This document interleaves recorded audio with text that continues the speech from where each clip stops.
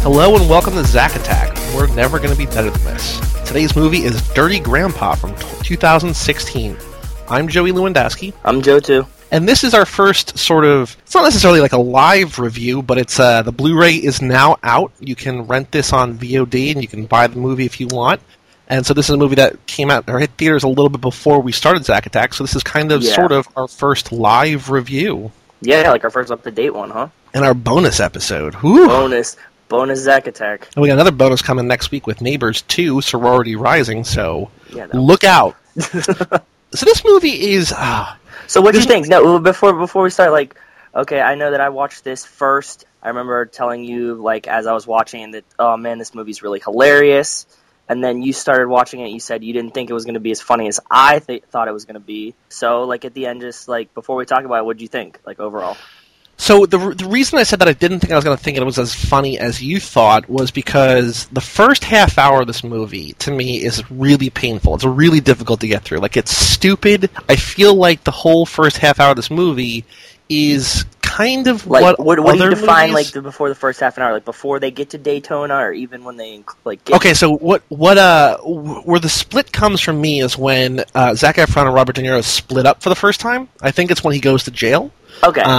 Because the first 25 minutes or whatever are pretty much De Niro just saying pervy things or just saying just cursing or whatever, and I'm like, oh, this is going to be this entire movie. Let's just get Robert De Niro, this film icon, and just say all this dirty stuff. Yeah, the most fucked up shit we can think of, pretty much. Yeah, and it's gonna be so funny because just listen to him. I'm just oh, we're gonna have, and it's all sort of crass humor.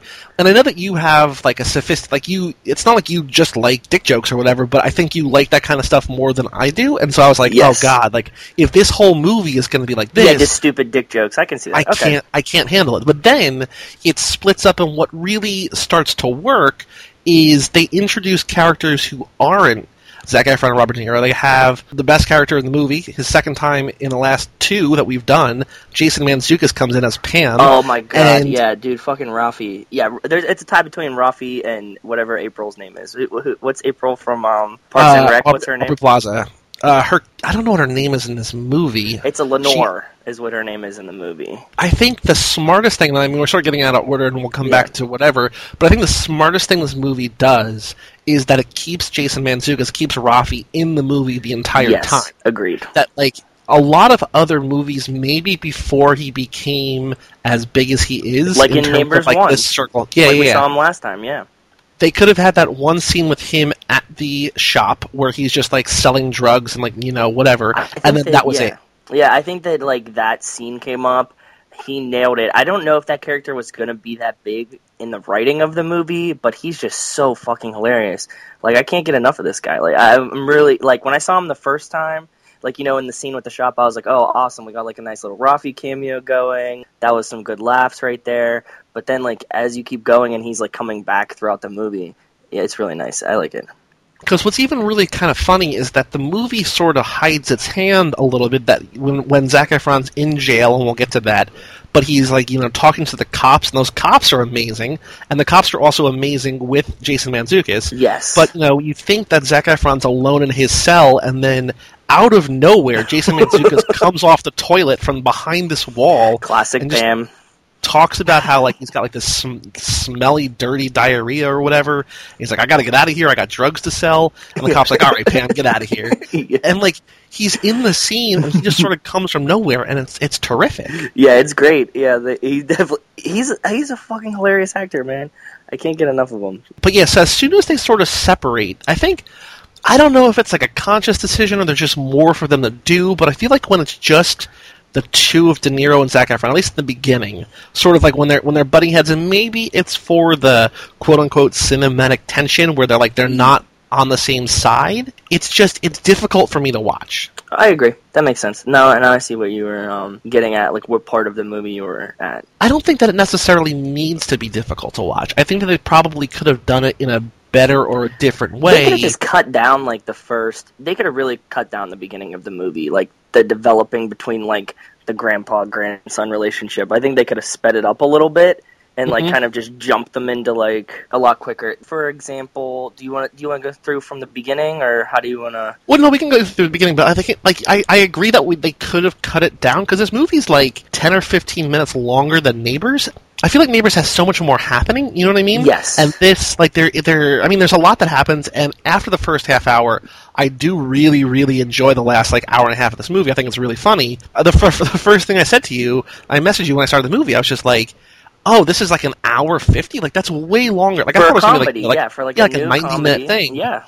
But no, it's like, it's close to 2 hours. I'm just like, oh, like, they probably could have cut some stuff down at some point, one or another. Yeah, I feel like there's some lulls. But yeah, so let's go from the beginning, because there's a lot of good stuff, and there's a lot of some not some good stuff. Because I was sort of worried that, like, I also told you that I was, like, writing down, like, all, like, the gaps in logic, and we'll get to it, but, like, I didn't want to be, like, that guy who, like, watched the comedy and be like, oh, this is, like, I can't believe this, blah, blah, blah. Yeah, but, like, this is not realistic, yeah. I was only doing that when I wasn't enjoying it. As soon as I started laughing, as soon as he gets to jail, like, I literally laughed out loud for, like, 5 minutes in a row, just because there's so much good stuff, and I just sort of stopped nitpicking it, because, like, like, there's stupid stuff that's happening, but, like, it fits the comedic world they're building, but, like, there's just stuff early on where I'm, like, not on board, I'm just like, oh, I hate all of this. Yeah, so we start at the funeral. We start at Grandma's funeral, right?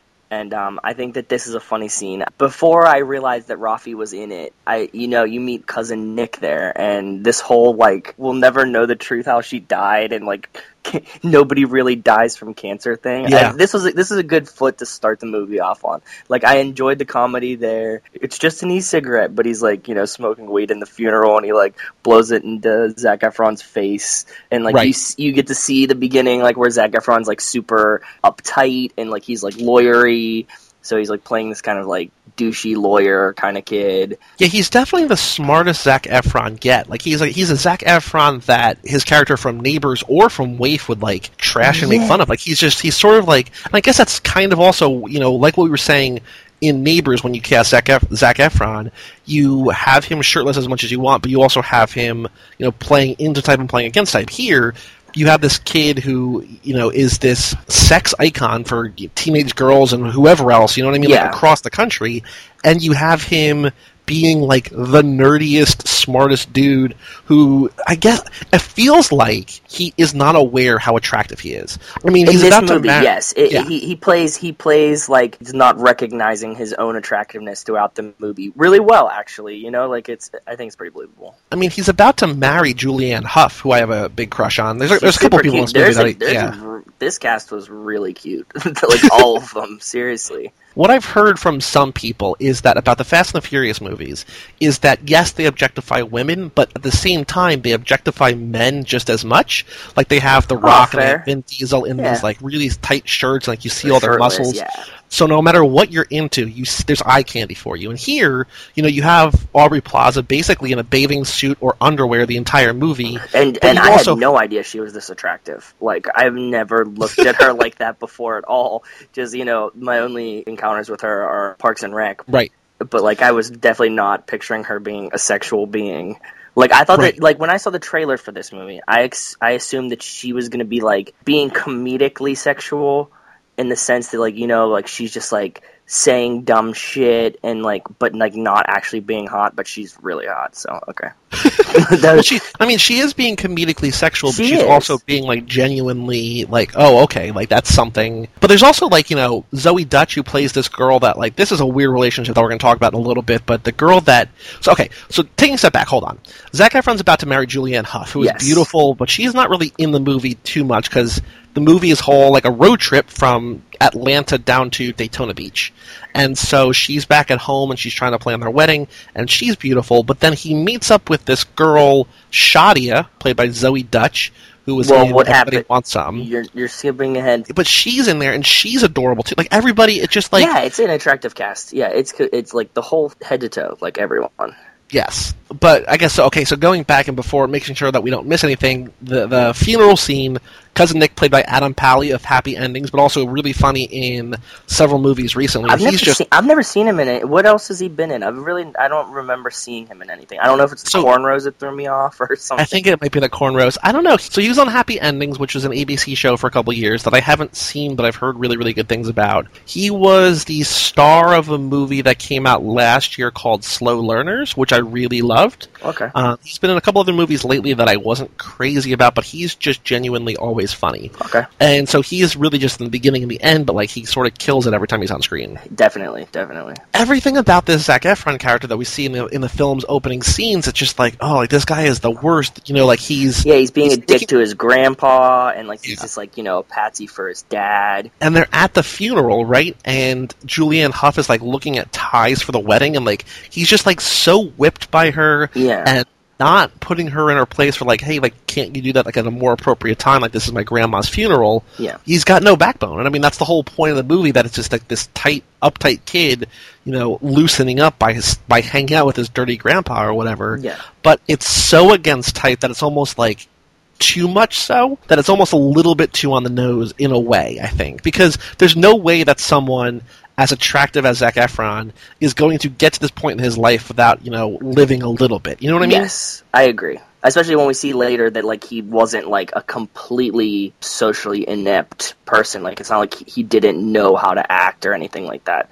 So, I think if you were this uptight, you'd be, like, a little lost. Yeah. So the grandma dies, and the whole thing is that Robert De Niro says she wanted me to do my own thing, like she wanted me to be happy. You know, every year at this time we would go to this place in Florida. Like I'm going to go down there. We would go to where was it? It was not Daytona. They were trying to go somewhere else. Doesn't matter. No, it was somewhere like in South Florida, I think. Like they have like a house down there or whatever. He's like, I'm going to go down there, and so he tries to recruit Zac Efron. Well, Cousin Nick can't leave the state because he's got some, obviously he's arrested or whatever, and he can't leave the state. So he wants company, so he brings Zac Efron with him, and he tells him this lie about how his license is suspended or his license was revoked or whatever, and he needs somebody to drive him.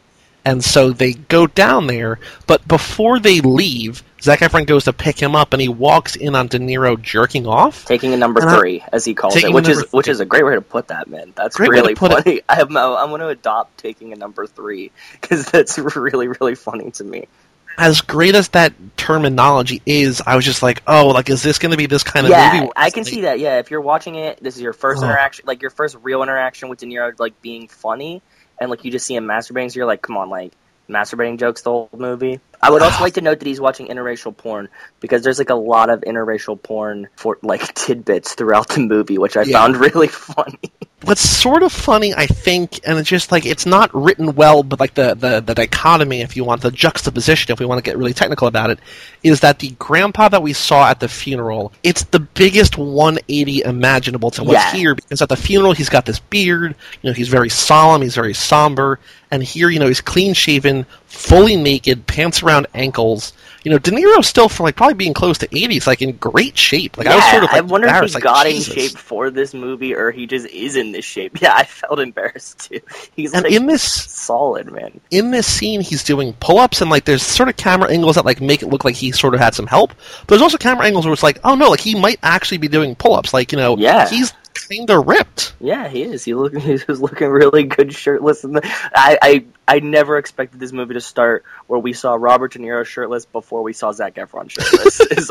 But don't worry, ladies. There's a whole lot of shirtless Zac Efron coming up. And pantsless, too. Yeah. But here, like, we get... It's a little bit cliche, but it works in a good way for the rest of the film. It's like they're so out of touch on their drive down. And De Niro's like, hey, are you still doing photography? And he's like, I just haven't done photography since I was 12. Like, come on, Grandpa. You know, he's a lawyer at this firm, you know, my fiance's father's a partner, like, it just made sense for me to do it. And like, and he's like playing around on his phone, kind of ignoring him. You can see that he's like trapped, and like, I think De Niro says later, and it's like a great way to put it, like, you're gonna sleepwalk through your life. Like, he's already, you know, he's this 25-year-old or whatever, this charismatic, you know, attractive, intelligent kid, and he's just about to throw the rest of his life away because, like, it's what makes sense instead of like what he wants to do. Become comfortable. And so they're on the road, and they stop to get at a diner just to get food or whatever, and that's when Zac Efron... Before this, they're taking the wife's car, and De Niro, this is like this is where we start to see like the De Niro saying like ridiculous shit lines. One of my favorites is that Zac Efron's holding the drink and he's like, I don't think I should be drinking this and driving. And he's like, don't worry, if you spill it, this giant tampon we're driving in will soak it up. I feel like that's a line that if it was later in the movie, I would have really liked. But at this point in the movie, I was just like, God damn. It's just like dick jokes and like him saying stuff. I get it, yeah. But they get to the diner, and Zac Efron's just on his phone the entire time, and, you know, Zoe Dutch recognizes him as this kid that she went to college with or high school with that had a photography class with. Yeah, it was college, I think. He just thinks that she's the waitress. Like, he won't even look up from her phone. What I love about this scene, and I think this is something that we need to, it's only going to be in specific movies. It happened in Neighbors. It happened in this. It's going to happen, I'm guessing, maybe in Baywatch. Who knows? But I want to remember or make a list of the best descriptions of Zac Efron by people seeing him for the first time. Oh my god. Yeah, we definitely need to keep track of this. Because these are all really good, yeah. In Neighbors, we had Seth Rogen say, it looks like something that two gay guys created in the laboratory. Here, I think it's Aubrey Plaza who says, he looks like Abercrombie fucked Fitch. Yeah. Those are great. Then, she goes through a couple more descriptors too, but like, yeah, that's definitely a standout one in my head too. Somebody, I think it's her, maybe says he's like a Mitt Romney Terminator. Yeah. It's just like, I love that, you know, this is sort of what we're talking about with Neighbors, I think, that it's like, it's aware of the world around it. It's sort of like grounded in some form of reality. The writing style was very similar to Neighbors in this sense. And there's no way that normal people are going to be able to look at a guy who looks like Zac Efron and not like just be like, what is this that I'm looking at right now? Yeah, like at least make a couple of shots. I think if me and my friends are sitting around, I'll make some jokes about it, especially if he came in with this, like, you know, beach sweater bullshit going on and stuff like that. Your brain is like doing, you know, backflips and somersaults, trying to figure out, like, trying to process, like, why this person who looks like this is just in the real world instead of like on the movie screen. Yeah. And it's just like, you know, like Abercrombie and Fitch just had a baby, and that's, you know, that's who it is.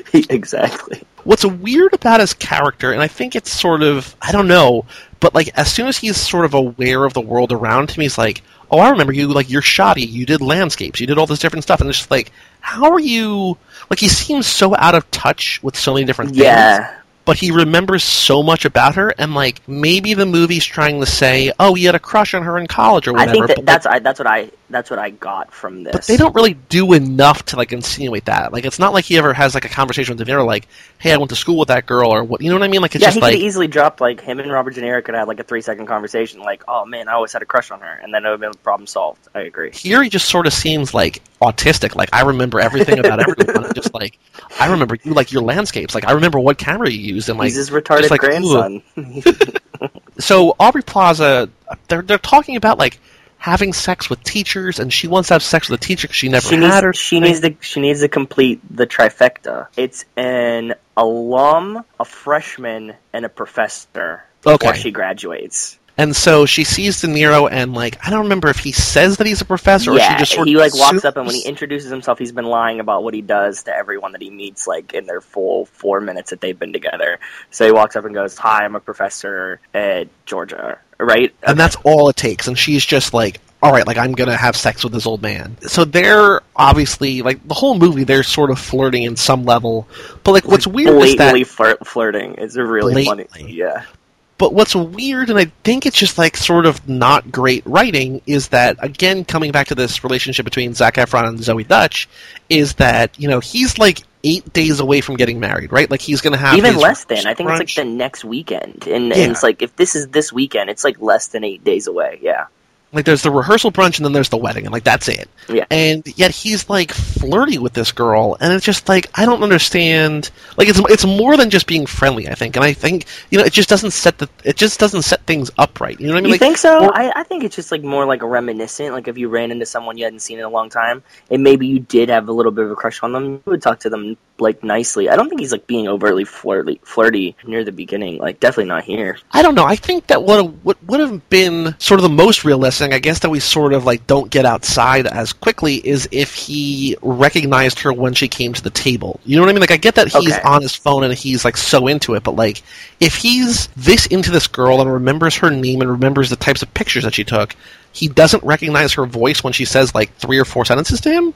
Like, it's like weird. A little bit of a stretch of logic that I can't really follow. It's not a huge deal because, I mean, we get there in the end, but, like, it's still a little bit weird. What makes less sense to me is that they're like, we're going down to Daytona, and De Niro's like, oh, we'll see you there or whatever. And Zac Efron says, no, we're not, we have a tea time.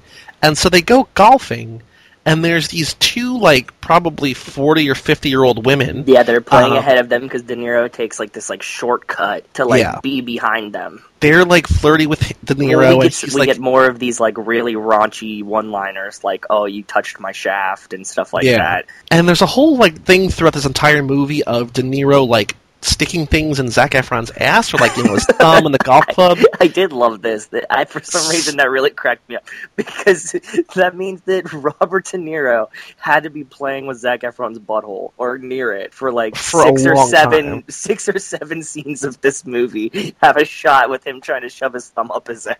Taking myself out of the film and just thinking about them being like, okay, thumb up your ass, scene 4, you know? Like, if you think about it like that, in terms of how many takes he probably had to do, or, you know, like, the scenes that got cut, then it's funnier. But, like, the finished product, I'm just like, God. No. It's not funny at the time. It's, like, a really stupid, like, this is definitely, I'm glad that my grandfather never tried to shove his thumb up my ass, is what I'm saying. But what doesn't make sense to me, less sense than, you know, him being flirty with Zoe Dutch, is these two women are suddenly alone with Zac Efron for one reason or another. And what 40-year-old women are going to turn down golfing with a guy that looks like Zac Efron? You know what I mean? Like, that's this was completely unbelievable to me, too. I agree with you. This is one where I was just like... They weren't, like, shocked. They weren't, like, bubbly. He is sort of awkward, and he's just, you know, like, oh, I'm a lawyer. Stiff, like, but even also, still, like... Also, who's going to turn down somebody who looks like Zac Efron, who's also a lawyer? Like, not only is he, like, you know, attractive, he's, like, you know, this intelligent is like prime and cougar bait. He should have been covered in blood, you know? And they're like, no, like, we're good. Like, we're just going to walk away. And it's just like, oh, like, wait, what? Yeah, there's some weird parts of the movie, I agree. That was sort of the biggest stretch of logic for me. But, I mean, hey, whatever. I mean, they need to get rid of them somehow. And I guess that's just the easiest way to get rid of them, sort of. Yeah, they definitely take some shortcuts in the writing throughout this movie, is what I think it comes down to. It's like there's like some parts where they do things like this where they're just like blatantly taking shortcuts in dialogue and writing. Which is weird when you consider how long the movie is. Yeah, right? So after they go golfing, they wind up in this little, like, sort of souvenir shop, and there's this one thing I wrote down in my notes that I would love if I didn't hate the movie at this point, and Zac Efron's basically bearing his soul to De Niro, and he's, like, you know, talking about how he's not sure if he wants to get married, or, you know, he's basically saying, like, you know, he's unsure of his life. And De Niro is just reading slogans off T-shirts and bumper stickers and coffee mugs and stuff. Yeah. It's funny, but, like, the movie didn't have me at this point, and so I was just like, this would be terrific if, like, you know, I was behind this. Yeah. But I wasn't at that point until a guy in a horse mask shows up to rob the store, rips off the horse mask. It's Jason Mantzoukas. He goes, guys, I'm just kidding. I own the store. My name is Pam. It's short for Pamela. And then he's just like, he just steals the movie. Like, this is what I was like. In my notes, I have that this is like, for me, when the movie just became like rapid fire one-liners. Like when Rafi shows up, like, I mean, like they were kind of doing this before that, but like when Rafi shows up, it's just one-liner jokes like the whole time. They don't like set up jokes very well, but they just give like tidbits of just like funny shit over and over and over again. And what's really, like, it's just the way, it's not only just the way that it's written, but it's also the way that he, like, delivers lines. He's like, you know, he's like, this is definitely not a store where, like, I can just sell you drugs. And like, we don't want to buy drugs. He's like, okay, cool, good. You guys aren't cops. And he says a line, and I just wrote down, welcome to drugs. And he just opens the cabinet, and it's just all these drugs. He's like, I only, what does he say? I only sell things that are natural, like weed and mushroom and crystal meth. It's just like, what? Yeah, and meth. And he's like, I have 4 kids by 6 women. I know the numbers don't add up. Like, it's his delivery. His comedic delivery is so perfect. Like, his, like, kind of flighty, like, he doesn't really know what's happening, and, like, weird enunciations, and, like everything about him just cracks me up. And it's just like, this is when the movie, like, the scene, like, I'm just in love with this scene. I'm in love with the Pam character, and it just, I'm sort of on board now. Before the movie really captures me, we go to the beach, and we just get, like, all these... this is like a shot. This is just like any... Like, at this point, we take a turn for any of the other Zac Efron movies we would imagine were happening. You know what I mean? Like, this could be any clip from Neighbor Sorority or anything that's going on. It's just like... beautiful chicks, like lots of asses on a beach. I wrote down it's Spring Breakers without irony. It's just like, Yes. this is just, it's party kids partying, like, without commenting on it. It's just like, hey guys, like, look how fun Daytona Beach is. Yeah. And then they meet up again with Aubrey Plaza and Zoe Dutch and their gay black friend. And De Niro he's just like belittling the gay guy. I'm just like, oh, like he hates gay people. Like, of course he does, because like that's just exactly who this guy is. Yeah, this was weird. I can't believe he, like, I mean, like, I get like all the dick jokes and stuff like that, but there's like plenty of points in this movie where he's like being kind of racist and like homophobic that I was like, really? Like, they like wrote this in here, like, and like De Niro agreed to it. Like, I get that he's a grandfather, army vet, whatever, but like they take it pretty far in some points in the movie. Well, what's also weird is that, like, I think the whole reason that he's okay with it and the movie's okay with it is because there's, like, a redemption in the end that he sticks up for the guy. Yeah. But there's no journey. It's like, all of a sudden, he's... Like, he doesn't have any realization that it was wrong. He just, like, keeps saying mean shit to this kid for no reason. I actually didn't like that part of the movie. Like this poor kid, like, he doesn't do anything to him. Like, he just, like, meets him in the car, and he's like, oh, you're just really gay. Ha ha ha. He's like, oh, yeah, it's so funny that I'm gay. He's like, did you notice I was black? He's like, yeah, that's funny, too. I'm just like, wait, what? Like, that doesn't... Yeah, it's funny? Like, I don't get it. Okay. There's basically 3 tiers, or sort of 3 levels, or, like, stages of his racism in this movie, or his homophobia. It's this where he's just making fun of it for no reason. Then there's one line in the middle of the movie where they're at the party, and we're going to get to this, but he, like, laces the water with Xanax. He says something to the gay guy, he says like, something about like purple drank, is what he says. He's just talking it's like real hood. Yeah, it's like really, really weird, like this, like, oh, did you wish it was purple drank? Yeah, this rubbed me the wrong way. I almost lost the hilarity of the movie with this. Like, I just didn't like it. But, like, what's weird is that, like, it seems in this scene that, like, the gay guy is sort of, like, at least amused by De Niro, if not starting to like him. And then all of a sudden, what they're at the club later in the movie, he's just going to defend him. Like, there's no, like, we don't see a growth. And I wonder if there's stuff that was cut out, but it's just, like, he just becomes more accepting based on... If there was stuff that was cut out, and this was the shit that was left in, I really want to see what was cut out, because, like, it doesn't work for me. And then we meet Aubrey Plaza and Zoe Dutch's boyfriends, who are like these... they keep insinuating that they're like gay with each other, but like I don't know. The one's name is Bra, which makes me really happy that they just call him Bra. Yeah, it's Cody and Bra. Cody and Bra. And Aubrey Plaza's boyfriend's sort of like hyper Zeph without charisma. Like he's super ripped, but also like just like big. Like he's like he's like Zeph without a personality. In this scene, like De Niro is like making fun of them because they're obviously easy marks, and like this is sort of the first time I'm enjoying him in this movie. And I realize that's because I like him when there's less likable characters around.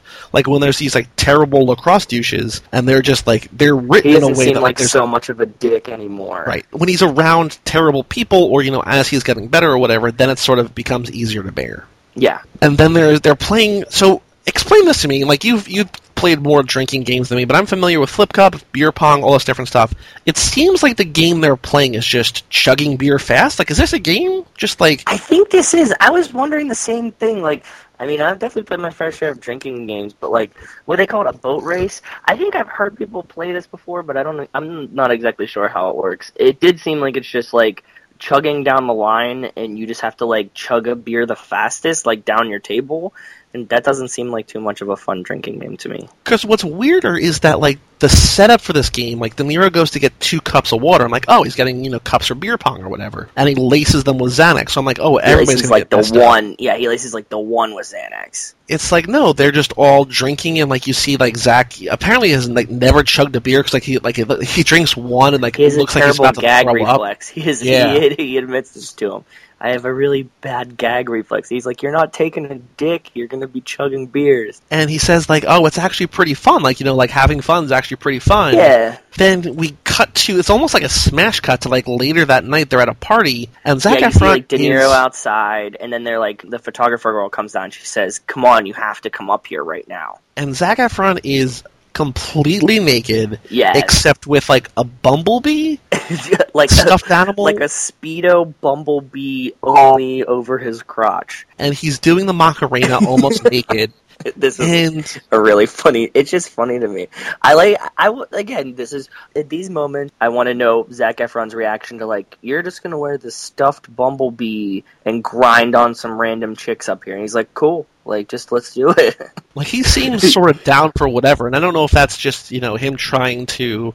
Like, I wonder if it's him willing to make fun of himself, or he's trying to, like, get something better, who knows, but, like, he's down for whatever, and it's admirable. Yeah, this is beyond what I expect of a Zac Efron movie. Like, they really push the boundaries with, like, what they could get away with for him.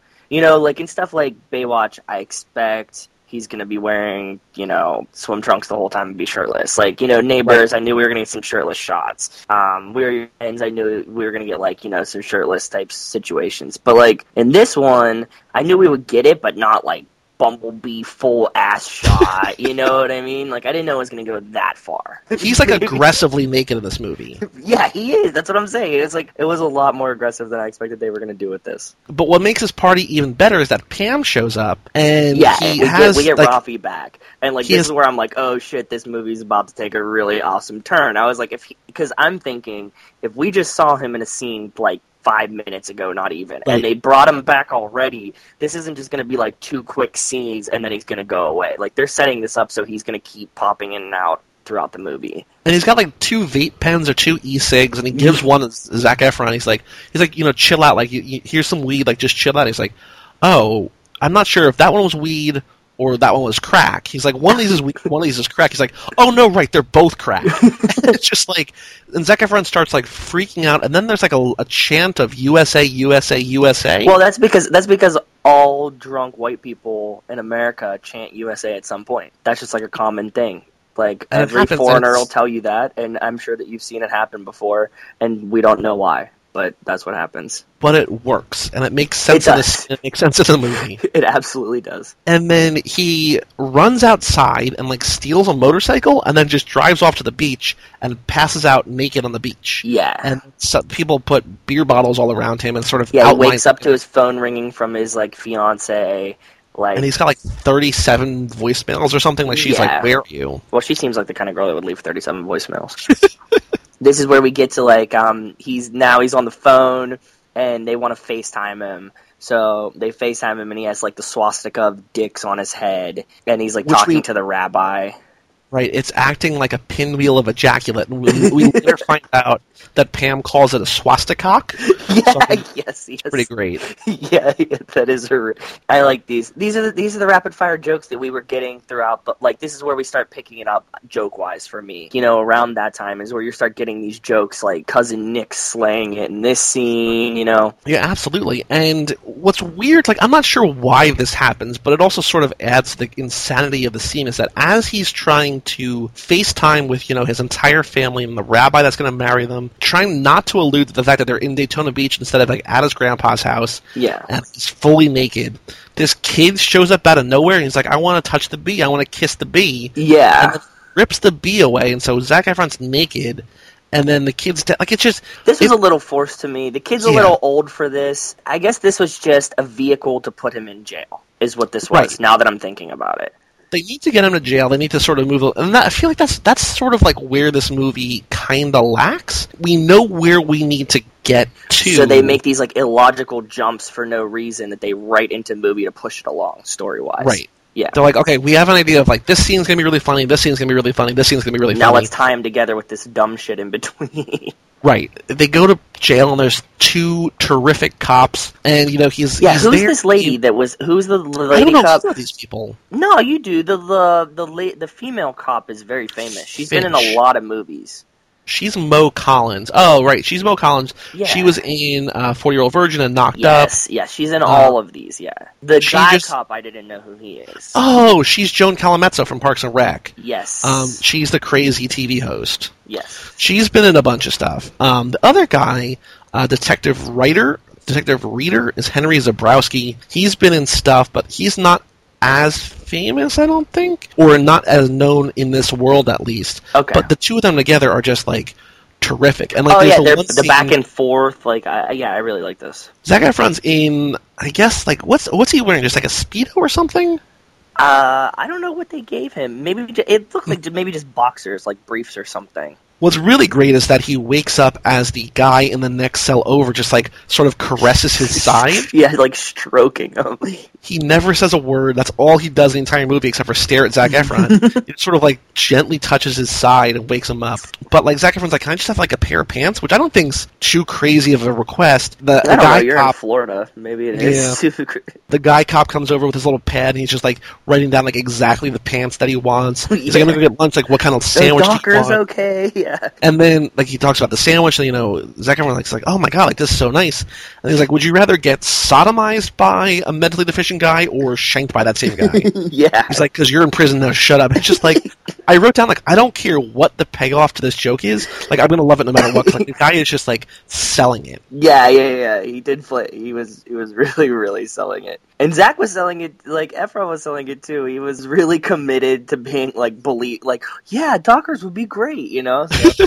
He's just, like, so out of touch with everything. Like, not only is he, like, out of touch for being, like a regular college kid, but he's just like, I don't understand how prison works even though I'm a lawyer. Like, it's just like... Yeah, that was weird to me. This was definitely weird to me. Like, he doesn't know how prison works because he's a lawyer. The whole lawyer as the backdrop thing gets lost a lot with the writing of the movie in parts like this for me. I'm able to suspend my disbelief enough because it's a comedy. It doesn't necessarily need to make sense. And because the movie's funny and, like, it's sort of, like, clicking on all cylinders right now, I'm not going to sort of question why he's, like, so out of touch with everything. Like, I'm just like, it's just for comedic effect, like, I'm okay with it. Yeah, because the joke is delivered so well that, like, I kind of overlook it. And then this is when Rafi appears from the toilet from behind. The third time, yeah. And he's just like, hey guys, I gotta get out of here. I got a big shipment of, air quotes, he's like, whatever, like, drugs. Like, I got a big shipment of drugs coming to my store. They're like, alright, like, you can get out of here. He's like, hey, also, I came here with a bag of drugs, and I really can't leave without it. I can't leave without him. And he's like, these drugs? And, like, throws them to him.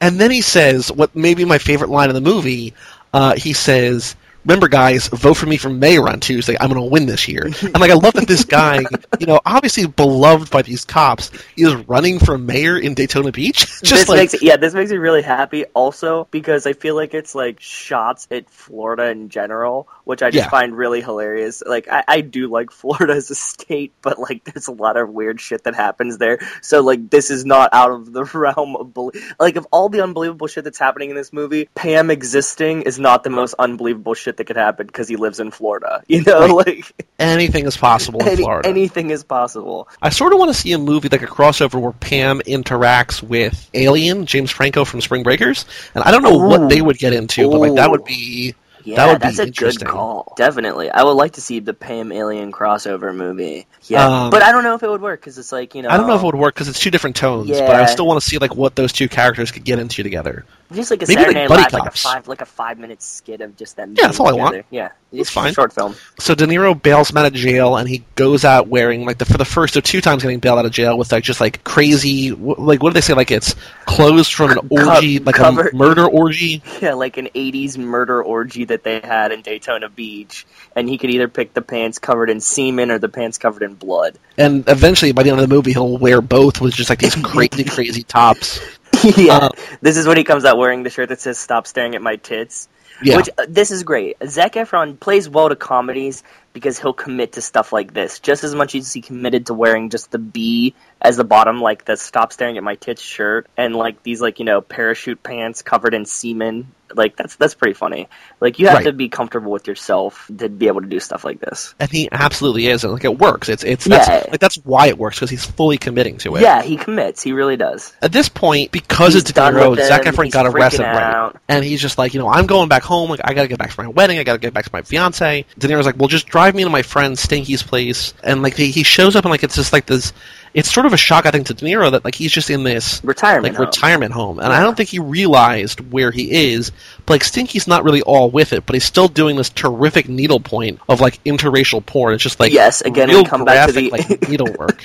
Yeah, I like that. I like the picture of it. I would if I could buy one of those for my house, like already made. I would like one. I'm sure you can, even if it's not like officially sanctioned. I'm sure there's somebody people on made Etsy. it on Etsy. Yeah, definitely. I would like one. Maybe I'll get you one as a housewarming gift when I visit. Thanks, that would be awesome. I'll hang it right above the door. This scene also gives us the first of a couple jokes throughout the movie that I didn't really know it makes sense when you think about it, but there's like lots of lesbian jokes. Yes, I was thrown at Zac Efron. Yes, the And, fact like- that they're lesbian jokes where they keep calling Zac Efron a lesbian is really funny to me. Well, because like I know that there's like that one Tumblr. There was that one Tumblr a long time ago, like lesbians that look like Justin Bieber. So I guess it makes sense that like lesbians that look like Zac Efron, but like. I don't know if it's just like, oh, this is like a really handsome guy, so like what's like the most degrading thing we can call him is a lesbian, or if like they actually like if that's actually like a joke. Like I don't know.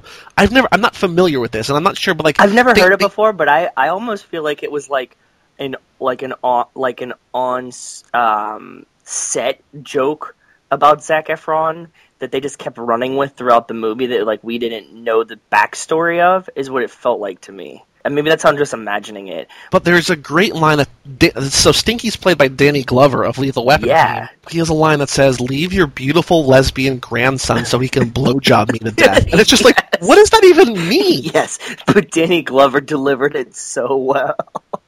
And he gets like wheeled off by the nurse, and like he's like basically whisked away from the movie. He shows up a little bit later. He does? He's basically here just I think so, doesn't he, or maybe not? No, I don't think so. Well, his needlework definitely shows up later. Yes. That's what I'm thinking. It's a crazy scene, like in a movie filled with crazy scenes. Like this might be the weirdest one. Yeah. I don't really necessarily think they needed this one either, other than to get this needlework that they bring back later. I did like the beginning of them calling Zac Efron a lesbian over and over again, and him just having to take it. Like he doesn't even have a response to it. Like every time they just call him lesbian, he's like, "Oh yeah," just like puts his head down.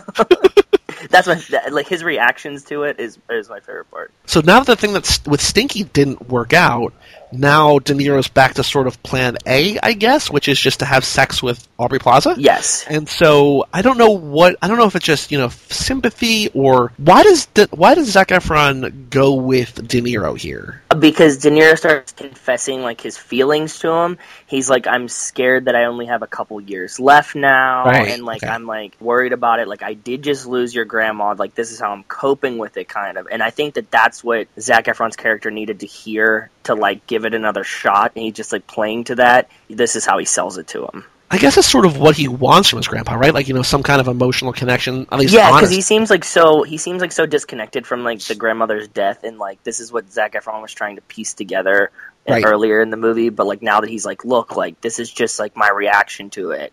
And he's like, okay, cool, Grandpa, like I'll take you and we'll do this. And so they go back to Daytona Beach, or I don't know, if they're far or close or whatever, but they're still in Florida. They go back there and they get into that flex off between it's them versus the lacrosse douches. Yes, which I think this scene would have been pretty terrible if Rafi wasn't the DJ of the scene. Right. Like this scene would have been completely lost on me if you wouldn't have Rafi in the background saying dumb shit. It reminds me, in a way, just because I guess the scale of it, I think it's 22 Jump Street, where Diplo is leading that huge beach party. It's the same kind of thing, except now it's just like a flex off. It's just like it doesn't fit the venue that they're in. You know what I mean? It seems like something that just like they should be playing music and just dancing, but now they're having like a flex off. Like it's just sort of weird. It's manufactured. It's another manufactured way to get Zac Efron to like be muscular throughout the movie. Right, but it's also another opportunity for Pam to call him a lesbian. Like it's back-to-back sort of lesbian jokes. Yes, we start the run of the lesbian jokes, yeah. They start doing the flex off, and they're sort of like neck and neck, and then, I don't know, this can't be possible in real life. It's insane, and I guess that's sort of the whole point of the thing, is that Zac Efron does a handstand on De Niro's forearm.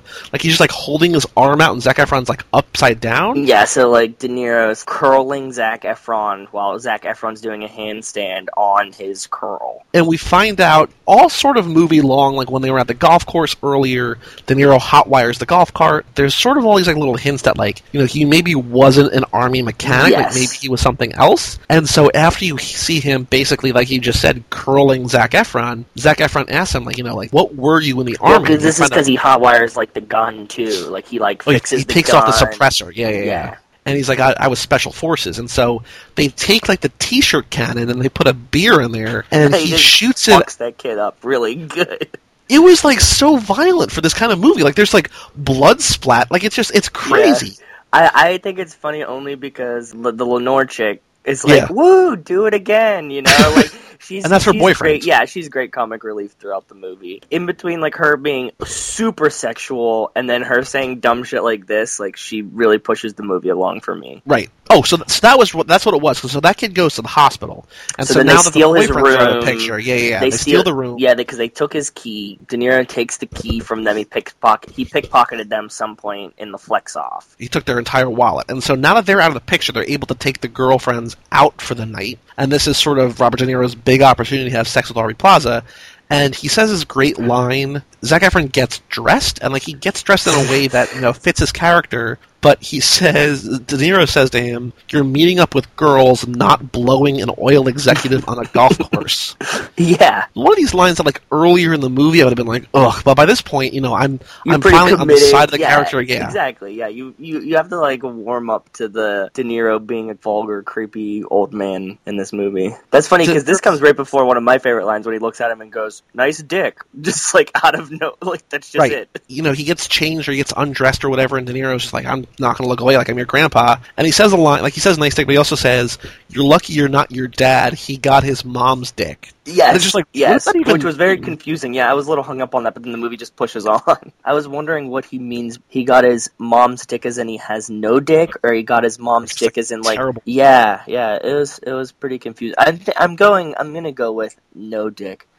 is what I'm trying to imagine it is. If it's anything more complex than that, then I'm never gonna wrap my head around it. So, well, the movie really doesn't care what it means. They're just saying it because it's a funny line. I don't think it's ever. I don't think we're supposed to dissect. Yeah, but I did. I thought about it for a second there. It's his mom's side of the family's dick. Are you calling them all small dicked? I don't There's possibilities. And so they go to this club, and it's basically a black club, but it's one of the what's in there, so the 8 real clubs left in America. And it's a place where Sinatra performed, and there's this history of the club. And they go in there and just they're all just it's just a regular club, they're playing rap music. Yeah, they're doing shots, and you get this kind of party scene going again, and you get Lenore hands on the ground twerking on De Niro. Yep. And this is another part of the movie where I took myself out of the movie and I had to think about these two people in real life and how successful do you have to be as an actress that you twerked on Robert De Niro. That's a pinnacle to me. If I was a woman actress and I was I twerked on De Niro once. Nobody can beat that. This whole movie, I was feeling bad for Aubrey Plaza because the first thing, she's in a bathing suit when we first meet her, and then within a couple of minutes on screen, she sends a covered topless selfie to De Niro, and at the end of the movie, she's in her underwear and she's twerking on De Niro. But she also knew what she was signing up for, and I guess she just either wanted to basically, like you just said, twerk on De Niro, or I don't know. I think this is kind of the Will Ferrell thing, where every movie that Will Ferrell's in, he takes his shirt off, just kind of just be an idiot. I think that she signed up for this movie because she's really funny, and she just wanted to play a role that she normally wouldn't and make it funny. All right, that's fair. I think she was trying to push her own acting boundaries. Or, I've never seen, this is why I was so confused. I've never seen her play a sex object, but in this movie it came off as sexual and hilarious at the same time. It's weird to see that. You always get, hot and dumb or funny and chubby. You know what I mean? You've never got, it's really hard to find this kind of middle ground here. But they found it, or at least, she doesn't always work as a character because she's a little bit, it's a little too on the nose or whatever, but, it works more often than it doesn't, and, she stays true to what she's playing, and it's sort of, she's consistent committed throughout. She's committed to the movie. I wonder how much they asked her to do and how much she just did on her own. Because seeing her acting, she seems like the type of person that was you know what, I'm just going to twerk on him. And they're cool, do it. And she just does, because she's just a funny girl. This is the part where we were mentioning it earlier, where it just doesn't really track throughout the movie, where their gay friends getting picked on by and De Niro instantly black comes guys to the rescue. The main sort of bad guy is the rapper from the TV show You're the Worst, when he's amazing on that. But I've never seen this. They're basically De Niro and Zac Efron's going to fight this 8 group, squad, 8-person group of guys, yeah. And Zac Efron keeps saying we have no crew, what are we doing? And then De Niro says you need to take the first punch, and turns Zac Efron around and throws him into the group. Yeah. And as he's sort of getting knocked around a little bit by the main guy, off camera, De Niro takes out every other guy with his special forces skills. Like, I get the point of, like, you know, De Niro is old and, like, the surprise of, like, them all being down when he turns around. But at the same time, like, I would have liked to seen, like, a little, like, Steven Seagal situation going on there. Right. Like, I would have liked to have seen it play out, you know? Like, the De Niro, like, 1, 2, 3, 4, 5, everybody just falls at the same time, Tarantino style. I mean, I wonder if it's sort of like, you know, because De Niro 40 years ago played Raging Bull, and, you know, he's this iconic boxer. Like, I wonder if he was just like, oh, I can't make this. Like, I'm sure, like, with editing, you can make it look decent. But I wonder if he's just like, this isn't going to look good. He's like, yeah, it's not going to work. It's not going to convey, and I'm kind of old, so, like, I don't even want to do it. Yeah, like, I don't mind sort of making fun of myself and making fun of, you know, like, my personality or whatever, but, like, I don't want to put myself in a position where, like, I look like an idiot. I'm physically limited by my body. Yes. He seems like he is throughout the movie at some points, too. Like, I noticed this. I mean, he's older, you know, but, like, at the same time, like, throughout the movie, he's definitely getting slower, you know? Like, just, like, in walking and stuff like that, you, like, pick it up throughout the movie. Like, he's, like, a little jerky and stuff. Just has, like, some old man movements that I don't think that he's exaggerating for the movie. No, because, I mean, he's going to turn 73 this year. I mean, he's an old dude. Yeah, he is. That's pretty old, man. The next scene that I have in my notes that's sort of worth talking about, I think, aside from we see De Niro's dick at some point, like it's just like some like stupid. Oh yeah, like he just like De Niro just like lays his dick next to Zac Efron's face. At that point, I like dick jokes, but the like fake dick in the movie to me is always like that's where I personally draw the line of like, oh, this is just like stupid now. Right. So like, I'll chuckle at it, because I'll chuckle at any dick joke. But I mean, at the same time, I'm like, oh, come on, fake dick again. And so Zac Efron then goes off with Zoe Dutch, with Shadia, and she's like hanging out with these hippies that she's going to spend a year with. Yeah, they're like super dickhole hippies. And I was like, these hippies are sort of like part parody, part like serious, but like they're not funny at all. Like, it's not funny in terms of like ironic or funny. No, in terms of, like, it wasn't. One of them. It's just like a swing and a miss here, and like it's definitely it's for just, me too. I can agree. The only reason that we need to introduce these people is so we know where she's going at the end of the movie. But it's still just like, oh, like you probably could have done anything better here. Yeah, and it could have been like, you know, a minute and a half less. Like, well, they cue up that like they're pushing towards this almost kiss scene. Which, again, makes no sense to me. Like, it seems like it's too much too fast. You think it's too much too fast? I think they could have cut this scene down. Like, you didn't need to run into those hippie guys. Like, they could have just given you, like, this is where I'm staying. She kind of, like, waves at them, and then he almost kisses. They're, like, walking around, you know what I mean? And, like, not have had any interaction with the people there. Like, between this and the next scene where De Niro's just hanging out with all the black guys and naming members of Wu-Tang, I don't understand why this movie devotes the time it does to certain things and not to other things that would sort of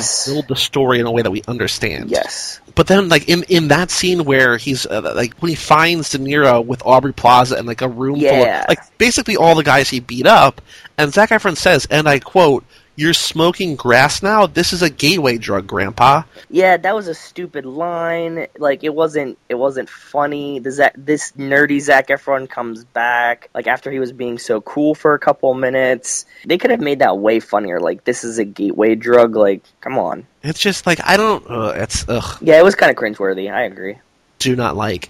But then they go karaoke. Like, I don't understand, like, why things happen, but, like, they're just like, all right, like, we're going to let Zac Efron sing for a while. No, you skipped over, like, one of the craziest things. Here's another Zac Efron movie where a white person uses the N-word twice. Oh, right. Just, like, and it's pretty aggressive. De Niro's old enough now to where, like, he's just old enough to where it sounds racist to me. Like, oh, sure. Like, the delivery is not, like, young and hip enough that, like, it can even almost be brushed off by the movie. Like, so between the scene where he's like, "You're smoking grass is a gateway drug," and then De Niro dropping the N-word twice, I was like, ugh, you know, like I tensed up a little bit again. The whole thing is that De Niro singing Ice Cube's "Today Was a Good Day," which is awesome, but I do love this. Like, that's I could only have ever dreamed of seeing De Niro sing "Today Was a Good Day" by Ice Cube. It's kind of great, but it's also kind of, like, a little too on the nose. It's like, oh, like, he's just singing, you know, the most, sort of, like, one of the most well-known... Yeah, just, iconic gangster... They picked, like, two stereotypical one to, right. Like, yeah. And because he's asking in the room, you know, when they're all smoking weed and talking about Wu-Tang, he's just like, you know, am I allowed to say it? Like, and then, like, you can say it when we tell you can say it. Yeah, And I don't so know he why gets- they even addressed this in the movie. What is Zac Efron, like, what are the writers of Zac Efron is just, like, okay for this to be addressed in all of his movies now? Like, I get the Seth Rogen one, like, that was funny, the Hootie Hoo thing. It was weird, but, like, it was funny. This one, I was just like, I don't know why you guys threw this in the movie. You could have easily cut this out. I guess it's just them bonding or like him becoming more accepting or being more accepted or whatever. But he gets to that line in the song and he says the N-word in the song and then like as he's getting off stage, like he uses it again casually, like Yeah, that's what I was saying. Like the double uncomfortable. down was a little uncomfortable. Then Zac Efron gets up on stage with Zoe Dutch and they start singing Celine Dion's "Because You Love Me." I think this is the first time in the three movies that we've seen him sing, right? I mean, yeah, we're going obviously to get a lot of this later in High School Musical, but Yeah. this is the first time I've seen Zac Efron sing ever, actually. And he sounded good. But like while they're doing that, while he's singing, like everybody's like rapt by it. And a little bit later, Aubrey Plaza says, "You're so good at singing, you actually suck," which is sort of like a perfect line for her and her delivery. Yeah. But as everybody's like so like engrossed by what he's doing, the lacrosse douches are back and like they steal the pot that De Niro had from the Middle East, and they steal De Niro's wallet, and they're gonna like plant him. I'm just like, this is the sort of the way that you blend. Like it's weird. It's Another like, vehicle just to get Zac Efron back to jail. It doesn't really work for me. This movie definitely is like it has quite a few highs and quite a few lows comedically for me. Like the highs are great, but like the lows and like midpoints, I'm just like I don't know. What's nice is that like as sort of like up and down as this scene is. The next scene where like they're by the pool, like they all go back to the hotel, and the girls are like, "You want to come up?" We're like, well, "No, we're going to go to the pool and smoke a stogie." And they go out there just smoking cigars, and like Zac Efron like bears this whole this works. Like when there's like honesty in the movie, I think it's the most engrossing. Zac Efron's like saying, "I think I want to call the wedding off. I'm not sure, what I want to do with my life." And De Niro says, I think the line is, "When you get married, it's for a long fucking time, and it's hard, so it damn well better be with a woman that keeps things interesting." Yeah. And, he's like, me and your grandma, like, we tried anal once every 5 years. This was a pretty funny line. It's a joke for the movie, but it's also, like, honesty and, like, sort of, like, a level of connection that, like, works. And, like, these kind of scenes from just, like, oh, like, the rest of the stuff, like, the stupid stuff, like, I'm able to sort of pass, because, like, this movie does, at some points, have a heart to it. Like, it's sort of... Like, there is something underlying here that, that works. Yeah. But those then two they together. I think it's just those two together. They act well together. Like, they are a good team. With better writing in this movie, I think it would have even worked a little bit better. Like, I like the jokes. Did they push some things a little too much? Yeah, maybe. But, like, in scenes when they're just, like, actually talking back and forth, like, you can see that both of them are good actors and they work well together. Right. I think, like, in a different kind of movie, like, if this is sort of like, not necessarily a movie that we would want to see, but, like, an indie movie where it's just, like, a kid trying to connect with his grandpa, like, I think, like, scenes like this, like, where there's not the crass humor, like, you could extend this over an entire movie. It's just that's not the movie that they wanted to make for this. You know what I mean? Yeah. But anyway, they make their way back upstairs, and the lacrosse douche is there, and Zac Efron gets punched in the face again. And then the cops show up and they arrest Zac Efron again for like. Thankfully, it's the same cops because they're great. Same cops because they're the only cops in Daytona, I guess. Yeah. And we have in this scene, I think probably what would likely be one of your favorite back and forths of the movie. It's something that we sort of saw in Neighbors, where like De Niro's getting led away or sort of getting kicked out of the room. Yes. And he and Aubrey Plaza are like, we're gonna have sex, and like they keep going back and forth about like I'm gonna thunderfuck you. Yeah, like it's just like graphic, but like they sort of get more and more like obscure and not like this is what I like. They get more obscure, not necessarily more vulgar. Like he's like, oh, you're gonna be wet like the Nile. She's like, yeah, you're gonna like flood me, and he's like, yeah, like people will be able to eat after this. It gets really obscure. And it's like a stream of consciousness that like doesn't make sense. Yeah, but also like in a weird way, sort of makes perfect sense. It does, yeah. That's the one where I'm just like, oh, I bet they had like a whole lot more back and forth that they just cut out. Like these were sort of the best ones. Yeah. I wonder if they did. I would like to see the outtakes of it. I don't know if I'd be happy or disappointed, but I liked where they left it. They did a good job of like cutting that scene perfectly for me. And sort of the big, dramatic conflict in this scene is that Zac Efron sees De Niro's driver's license, sees that it wasn't revoked or suspended or whatever, and that, Grandpa lied to him, and as soon as he gets out of jail again, De Niro bails him out again. He's just like, you're uninvited to the wedding, I don't want you there, like, you ruined my life, I need to go back with my fiancé, and I'm just like, I don't think this movie's like sticking the landing. Like I think it's sort of all over the place, and it doesn't know how to end. It goes back and forth, like between like they were homies, like 5 seconds ago. You get arrested again, and he just lied to you about the driver's license when he told you he was secret forces, you know, like, in between the time that he said he didn't have a driver's license and not. I think you'd be like, oh, cool, like, not a big deal. And then, like, now he hates him again. Because the movie knows it needs to get back to the wedding at some point, somehow. I think they're pulling the ejector seat right now, yeah. It doesn't know how to get back. So it's like, okay, they need to get into a fight, and he needs to leave again.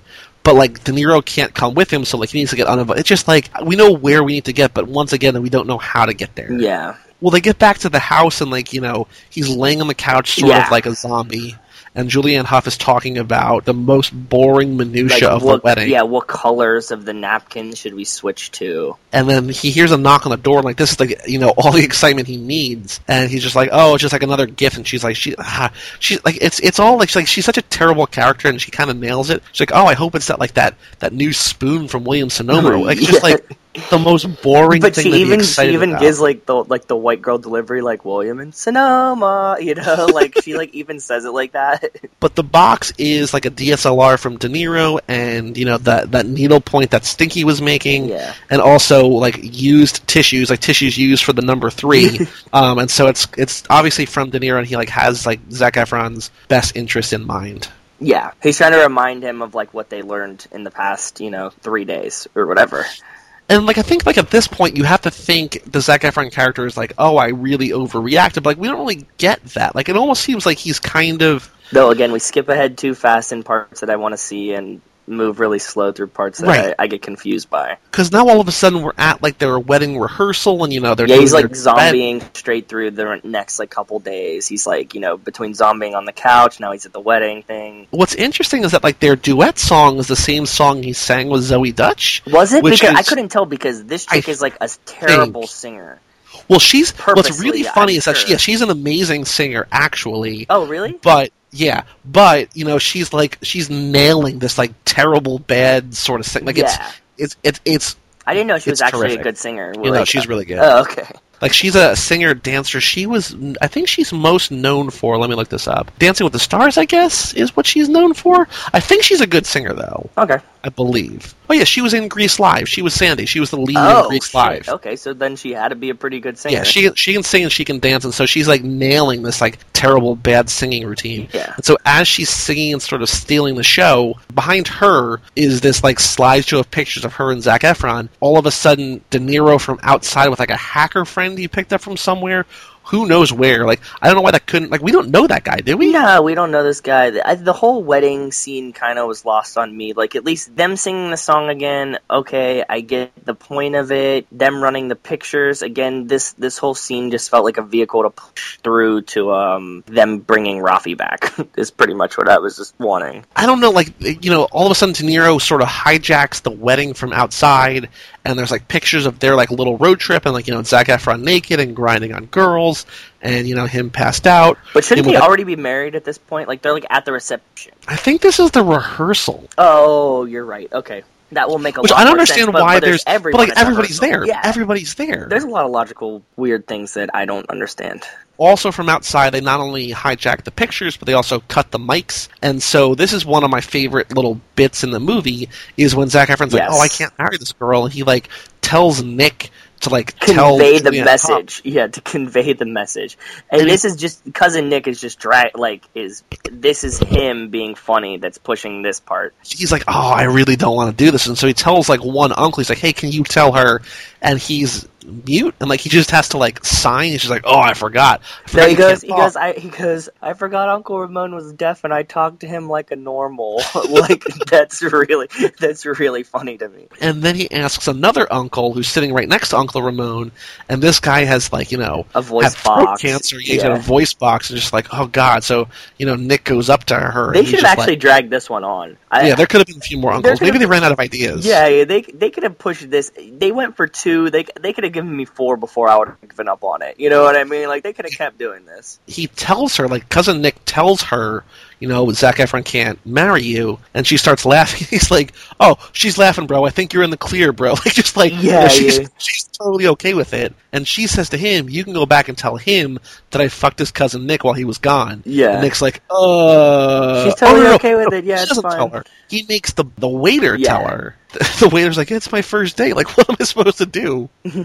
That's really funny. Yeah, I did like that. Pam shows up with De Niro in the ice cream truck, which has his face on the outside, which is terrific. Yeah, he comes up and he says, guys, he goes, you drive an ice cream truck? And he goes, yeah, it's so easy selling kids drugs from an ice cream truck. Classic Pam. Classic dad, who is De Niro's son, gets on, and Pam says to him, hey, guy. And I love that in every movie, Rafi, Jason Mantzoukas always calls people guy. Like, there's certain words that, he has. That bleed into his characters, and he says, hey, guy, unless you want a chipwich or some heroin, get off the truck. I know. He saved the day, man.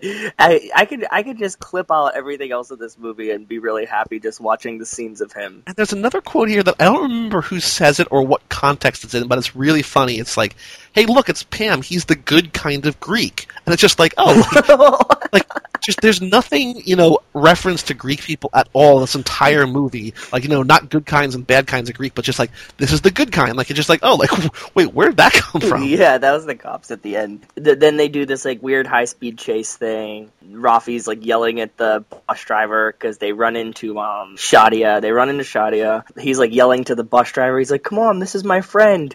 And he's like, I just sold you all that ecstasy. Oh, that's not why they're not pulling over, because the bus is full of ecstasy. Classic Pam. Classic Pam. And so then they keep going through, a weird police chase kind of situation that, whatever. I'm glad they kind of cut that short. I didn't want to see the actual chase. I just like the interactions. And then who happens to be there other than the same two cops again? Well, like, what's weird is that, like, this chase, like, this must have been expensive to shoot, and, like, there's no reason for it. Like, it doesn't fit the movie. Like, it's just weird. But, like, it's cool. Like, I'm not criticizing it. Just, like, it comes out of nowhere, and maybe that's why they did it, because it's just like, oh, like, this sort of road trip comedy now all of a sudden has, like, this sort of kind of big-budget action chase at the end of the movie. Yeah. I could have gone either way with it. Like, it didn't need to exist for me. They finally catch up and, they stop the bus, and Zac Efron's about to go, tries to get Zoe Dutch back, and she's like, I can't go with you. He's like, well, what if I go with you? And, like, all is all happily ever after. But, like, before he goes, De Niro's like, hey, I got a story for you. And he's just like, Andre the Giant used, like, he used to stack 5 girls on top of one another. At the Playboy Mansion. And, like, his hands are so big that he could, like, finger bang all of them at the same time. And, like, that's, like, the end of the story. And Zac Efron's like, oh, okay, thanks, Grandpa. Like, that's just, like, the rule that he leaves him on. Yeah, it was really bizarre to me. But it actually kind of worked, like, with his grandpa being so weird the whole time. That was a nice way to end it with, like, a non-emotional situation. But they do, like, the whole knife thing and, like, rescue those that are... What is it? It's, like, rescue the oppressed or save the oppressed or something. What do you mean? When he describes what the insignia on the knife means and his tattoo, right. He's like, what does this mean? He tosses him the knife. And, like, he tosses him the knife, and they have this kind of, like, emotional scene, like, right before it. Like, we're getting there, and it could have gone, like, a very emotional way, but then he just, like, tells the Andre the Giant story. Right. They go off, Zac Efron and Shadia go off, live happily ever after, supposedly. We find out, later in the post-credits that they're still together, or in the mid-credits scene, but then we cut to De Niro, he never got to have sex with Aubrey Plaza, and then he shows up back to his hotel room or whatever, and she's just there in his pants. And literally wearing his pants. Yeah, they start like having this sex, like they have this like weird like they start doing like the weird flirtation again. This combination scene with this and like the next scene are two of my favorite scenes of her in the movie, because she starts saying like all this weird shit like, tell me you want to eat dinner at 4, like all this like ridiculous shit, like making fun of old people and like pretend like you can't find your glasses and like all this stuff. At one point he like makes a sound. She's like, are you coming or dying? He's like, I'm not sure. Maybe both. Yeah.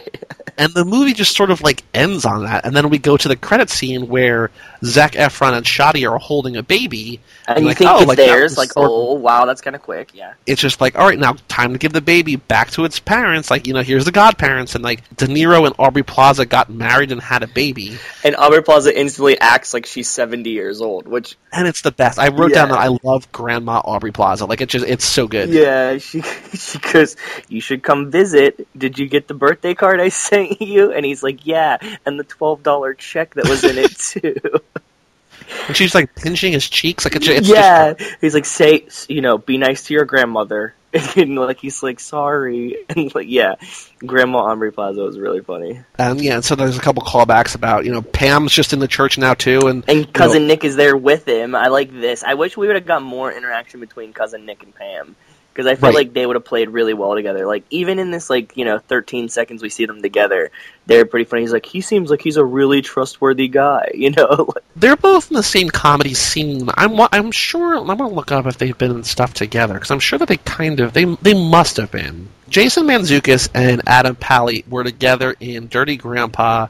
They were both in Search Party, which was not great. I mean, they're sort of, that's a movie that I should have loved and didn't love. Oh, okay. I mean, they've both been on Comedy Bang Bang, they've both been on Kroll Show, they've both been on NTSF STSUV, they've both been on the Jeslyn Offensive. I mean, they're sort of, around one another a lot. You know what I mean? Like, they're sort of... Yeah, they're in the same crew. So they'll be together in, more scenes in the future. I hope. Because they seem to have, a very similar style of comedy for me. Right. It plays to me well. And so that's sort of, that's the end of the movie. So that's Dirty Grandpa. I mean, like we said at the top, this is a movie that if you start the movie and don't like it, I get it. I totally understand it. But it's just, you sort of got to give it time because it does build into something and it sort of becomes something greater than what it initially sort of sets out to be. Yeah, and for me, we talked about it, but there's a lot of, logic holes and, a lot of parts that didn't work for me. But I think that the parts that did work made the movie worth it to me. And